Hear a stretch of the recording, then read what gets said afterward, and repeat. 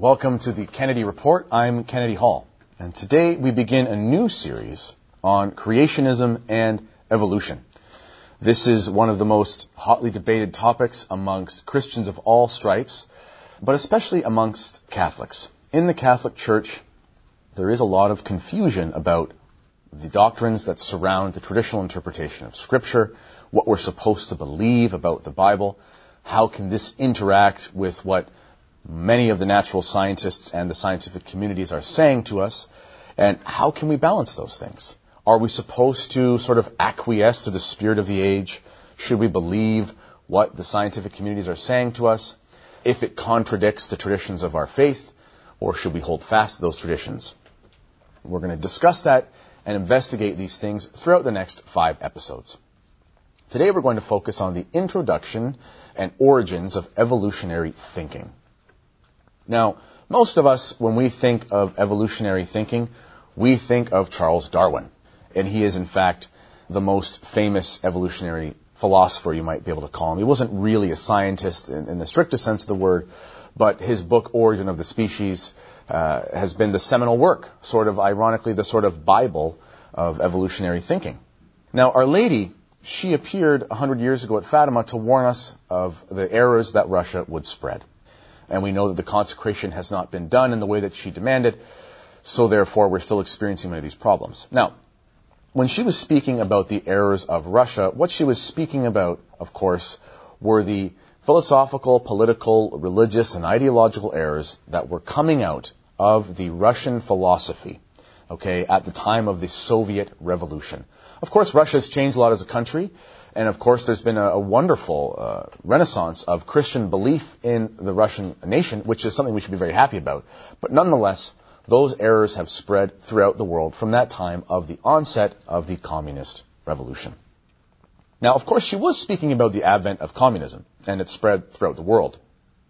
But there are errors inherent to the communist philosophy that maybe go unsaid in her warning, but are part and parcel of the whole communist idea. Communism is not just an economic philosophy. People will tell you, communism is just about people making the same amount of money. As long as there's sort of equality amongst salaries and wages earned, that somehow we live in a sort of socialist state. And you ask a lot of people of goodwill, I'm not suggesting that there's any ill will behind it, but you ask a lot of people of goodwill in post-secondary institutions, your average person on the street, and they'll say, oh yeah, I'm okay with some sort of socialism, because really it's just about equality. That's a big myth. In fact, communism is ultimately, in my opinion, sort of a religious philosophy. And the reason is because it's about controlling the minds and the beliefs of man. In communism, the state must be exalted, and all other things that go against the will of the state, those things must be suppressed. And as Karl Marx, the sort of unholy father of communist theory, of Marxist theory, he actually called religion the opiate of the masses. And in fact, religion, specifically Christianity as it stands in stark contrast to the errors of communism, must be suppressed at all costs. This is why we see in the advent of communist revolutions in Russia, in China, and other countries around the world, there's always a suppression of the church. And if the church is kept, the communist leaders enforce a type of belief or bishops or sort of magisterium over that national church that has to be in line with their beliefs. We're actually seeing that today in China, so please pray for the Chinese Catholics going through a great persecution right now. An example of how the beliefs of men have to be suppressed and what that has to do with evolutionary theory can be seen in the writings of Bishop O'Gara. Bishop O'Gara was a bishop in China at the time of the onset of the Maoist communist revolution in China. The Red Revolution, they call it. And he tells us that the Maoists would actually come in to the village, towns, etc., the countryside where the average person was living, where the majority of the Chinese were living at the time. And they would actually be indoctrinated in evolutionary theory. Now, why would communists be so concerned with indoctrinating the people that they're overtaking with evolutionary theory? Now, this was the first thing that these people would be taught by these communist overlords. They didn't sit them down and say, let's go through the writings of Karl Marx. What they did is they sat them down and they said, let's go through the philosophies that come from Charles Darwin. The reason for that is because what we believe about ourselves will change how we will allow ourselves to be treated, but ultimately how we'll treat others.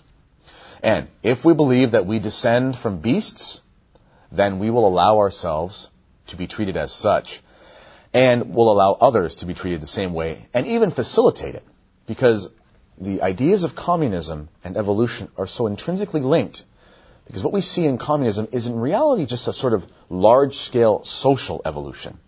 You have certain parts of society that are more fit than others. You have certain parts of society that don't contribute to the well-being of this sort of large state organism, and those things are not fit and must not survive. It sounds a lot like the ideas of survival of the fittest that we see in the popular conception of evolutionary theory. Now, Darwin himself, and this is important, Darwin himself actually had a great disdain for Christianity. And this makes sense that Our Lady would warn us of the inherent philosophies of communism, which, like I've said, has included evolutionary theory, because this great disdain of Christianity was going to spread throughout the world as well as a result of these errors. Now, I think if we were to look around the world, churches are burning in many places, persecution of Christians in many non-Christian nations is at an all-time high, and in fact today Christians are the most largely persecuted group on earth, just by the numbers, which is astonishing. And Darwin did not like Christianity. In fact, in his writings, you can see him talking about Christianity as a quote-unquote damnable philosophy or a damnable theory. The reason is because his father and his grandfather were both Freemasons. We know this from the documented evidence from the lodges that they belonged to. They were Freemasons. They rejected the Christian belief. I guess they would have been Anglicans or something in the Church of England at the time, but nonetheless they rejected the validity of Scripture. And even Erasmus Darwin, his grandfather, he was an early proponent of what we would call modern evolutionary theory. He actually wrote a book called Zoonomia. It wasn't very popular, but it actually was this work that kind of precedes the origin of the species, has these hypotheses about how different animals could sort of become different other animals and things. It's a very evolutionary idea. He even wrote a poem about, well, he didn't call it evolution, but he wrote a long-scale poem about it. So this idea of evolutionary thinking was really deep in the Darwin family. And given the fact that they were Freemasons, which Our Lady also warns us about in the Errors of Russia, as Freemasonry is always linked with communist revolutions. But anyway, Darwin believed that Christianity was a damnable theory. He believed that it had to be done away with because he knew the logic of Christianity in that his father and his grandfather, not being believing Christians, were at great risk of eternal damnation, and he did not want to accept this fact. So, Darwin did not go into his pursuit of what he would call evolutionary theory with an objective mindset. He already had a disdain for the Christian faith, and as a result, he had a disdain for the Scriptures as well. And if he could find a way to discredit those, then that would be good for his ideas. Now, before Darwin did his fateful voyage, he went to what today are the Galapagos Islands, and he did his major research that became his evolutionary hypothesis. He was reading the works of Thomas Malthus. It's hard to find any specific evidence. I've read a little bit that the Thomas Malthus and his ideas had a great influence on Darwin's family as a whole, but we know specifically that Charles Darwin was reading Thomas Malthus. And anyone who knows a little bit about English history, Thomas Malthus was an economic theorist, a political thinker, and he himself put together this way of thinking that we today would call it something like Malthusian economics. And really what it is, it's the ideas of evolutionary thinking where the unfit must die off and the more fit must survive, but it's applied on a social scale to the economics of a society. So in the ideas of Malthus, in his opinion, it was important that the weak, the poor, the sort of, unwashed masses and things like that, as thinkers like him would call them, they had to die off. And it's in there we actually sort of see the seeds for something like a nature worship, because we look at the race of man as being full of clean and unclean, and we need to purify this. And as we'll see in a bit, you can actually see the links to the ideas that inspired the great dictators like Stalin and Hitler. Now, just as a little historical aside, the Christmas Carol story by Charles Dickens, he actually used Thomas Malthus and his economic theory as the basis for the unkindness and things that Ebenezer Scrooge shows. Ebenezer Scrooge is a sort of fictional representation of Thomas Malthus. So that just gives you a little bit of context there. Furthermore, the works of Charles Darwin, because Charles Darwin, he was a contemporary, an intellectual contemporary with Karl Marx and Friedrich Engels, who put together what we know as Marxism.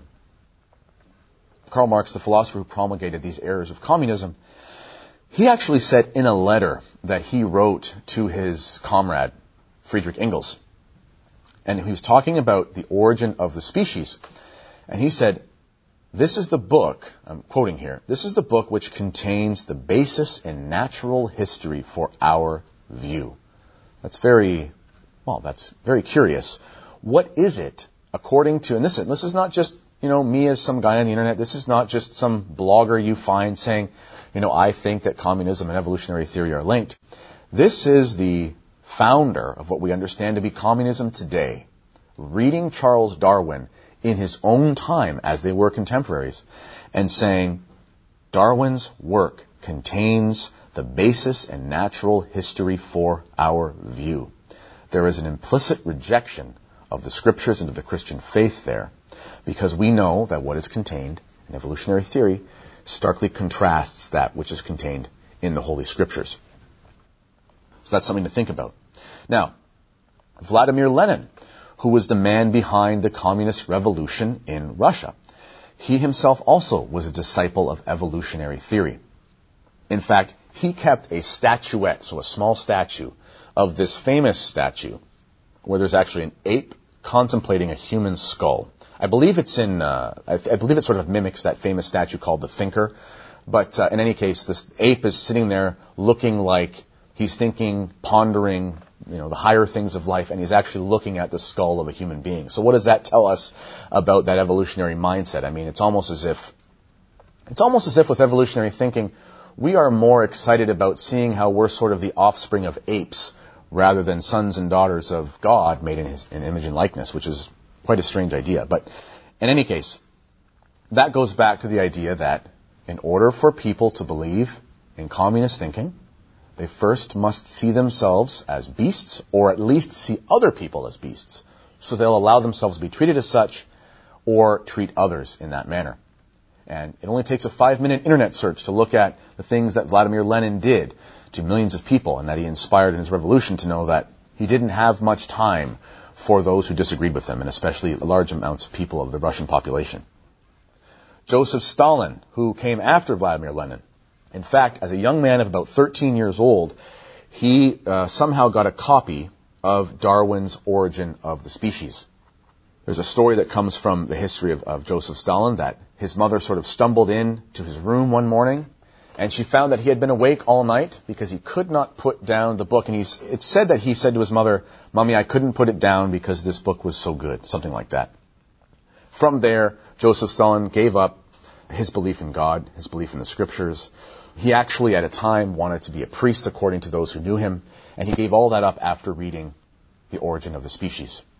That should tell us something. And from there, he actually became sort of like an unholy evangelist for this anti-gospel of evolutionary theory that he would promulgate throughout his years as a politician. Along with these dictators, we can find ourselves arriving as well at Adolf Hitler. Now, you might be thinking, what does Adolf Hitler have to do with evolution? He does talk about it in many of his writings, but besides that, it's the mindset that we see in his views. It is this idea that there are certain members of the human race that are more deserving of survival, perhaps more fit, more enlightened, more clean, whatever terms you want to use, and there are those who are not. And for the good of the human race, they must be abolished. And he did this primarily with Jewish people, but also with other races as well, and also handicapped people. And he got his ideas on how to exterminate, or he was inspired, I should say, on how to more efficiently exterminate large groups of the human population by looking at the ideas of the eugenicists. And the eugenicists, eugenics is essentially this very much an evolutionary idea that there are members of the human race that are more fit than others, and we can sort of help them evolve into this more efficient and better functioning person by doing things with their biology. And one of the foundress of Planned Parenthood, which we know today is one of the world's largest abortion providers, it might be the world's largest abortion provider outside of the state of China, because theirs is done on a state level. I'm not sure, but I wouldn't be surprised. But Margaret Sanger herself was a huge proponent of evolutionary theory. She had, you can read in her writings, she was quite racist, and she actually had this idea that there were various ethnicities and races, Jews, Italians, African Americans, etc., and they were all sort of subhuman in some way. And she thought it'd be a good thing if they could be exterminated or sterilized through this idea of family planning. So she was involved with something called the Birth Control League, which eventually became called Planned Parenthood. But one of the ideas that she entertained, and the people in the circles that she ran in, they had these ideas of exterminating large groups of people efficiently through things like gas chambers. And these ideas made their way over to Europe. And Hitler was obviously inspired by these things, which we see with how he treated people in Germany, different types of people. Now, that's sort of the modern history of evolutionary theory. Just quickly, we'll touch on how it actually is sort of an ancient theory and is part of one of the two competing philosophies that we see throughout all history competing with each other. We can see in some of the ancient classical philosophers, we see in guys like Lucretius, for example, who was quite a well-known philosopher in antiquity, this idea of sort of an eternal universe. And from there, sometimes they might talk about a fight between the gods or whatever, but nonetheless, there's this sort of battle between chaos and elements, and from there you have emanating forth these various forms, different types of human beings, etc. It's not a completely new theory. But what we see is this contrast between the Christian biblical worldview, where we have a sovereign creator who is separate from his creation, and we have the pantheistic worldview, where the lines between creator and creature are very muddled. So one of the most popular instantiations of this would be the Eastern religions, like Hinduism, for example, and others, where, in a sense, we're all sort of pieces of God. We all have sort of divine stuff in us, not in the separate sense like sanctifying grace in the human soul, but there's an actual, substantial relationship between what a person is created of, at least the soul of that person, and it's sort of like a piece of God. And this is why you see in these philosophies that have things like reincarnation, that basically you come from this one primordial source, this one divine source that isn't really distinguishable from the universe. You go forth, you live your life through a series of events over time, through maybe something like enlightenment, you may go back. But in the in-between there, you actually tend to see that you can be reincarnated in different forms. I mean, you could be a human being and you could come back in the form of an animal or an insect or whatever. What does that show us? That there isn't really a distinction in dignity. There isn't really a distinction in creation. There isn't anything special about the different creatures, because ultimately they're all just sort of from this divine source and they'll return there. Now you might be wondering, what does it have to do with evolutionary theory? Well, it actually has a lot to do with it. Because in evolutionary theory, what we see is that there's this sort of primordial substance or stuff. They call it the primordial ooze, different names for it. And from there, all life has come forth. And ultimately, because in evolutionary thinking, there isn't any real room for God the Creator, basically what happens is we all sort of live our lives over hundreds and thousands and millions of years. There might be changes that we've never seen, but nonetheless are supposed to believe in. And those things happen over long periods of time. And then eventually we sort of go back to the earth. And there's no real distinction between the primordial stuff that isn't really created in the sense of the Christian narrative. And then from there we just have this sort of amorphous idea of things coming and going throughout this evolutionary theory. It really is kind of, in a way, sort of a naturalistic pantheism. And it stands in stark contrast to the Christian idea. We could ascribe more things to evolutionary theory for sure. We'll talk later in other episodes about things like Big Bang cosmology and how that also has a very evolutionary idea to it. There is much more to be said on how we're supposed to interpret the scriptures. What has the Catholic Church ultimately said on the various things that we have to believe, and we'll focus on those in our next videos. But it's just important for us to remember that Our Lady warned us of these errors. And it's not just, like I said, the economic side of communism. It's a whole worldview. And evolution is the natural history, according to the founder of communism. It is the natural history worldview that must be used in order to buttress and build a foundation for these communist ideas. And it really is a shame that so many Christians, and Catholics in particular, have worked to try to reconcile the two. Because one is clearly from God. We see this ultimately the Christian worldview. One is ultimately from God, and one is not. One is a top-down theory from our Creator to us, revealed sacred history, and the other are the musings of a man who was admittedly an anti-Christian, grew up in a Freemasonic household, and looked for a way to deny the dignity of man through his following of Malthus' economic theory, and also just to sort of deny the natural history of the human person revealed through the Scriptures. So it's not something that we can take lightly as Christians. And we need to be absolutely sure of the doctrines that we must hold in order to have the proper faith. Now, in our next video, we'll continue to discuss those. But for now, this has been the Kennedy Report. And until next time, God bless.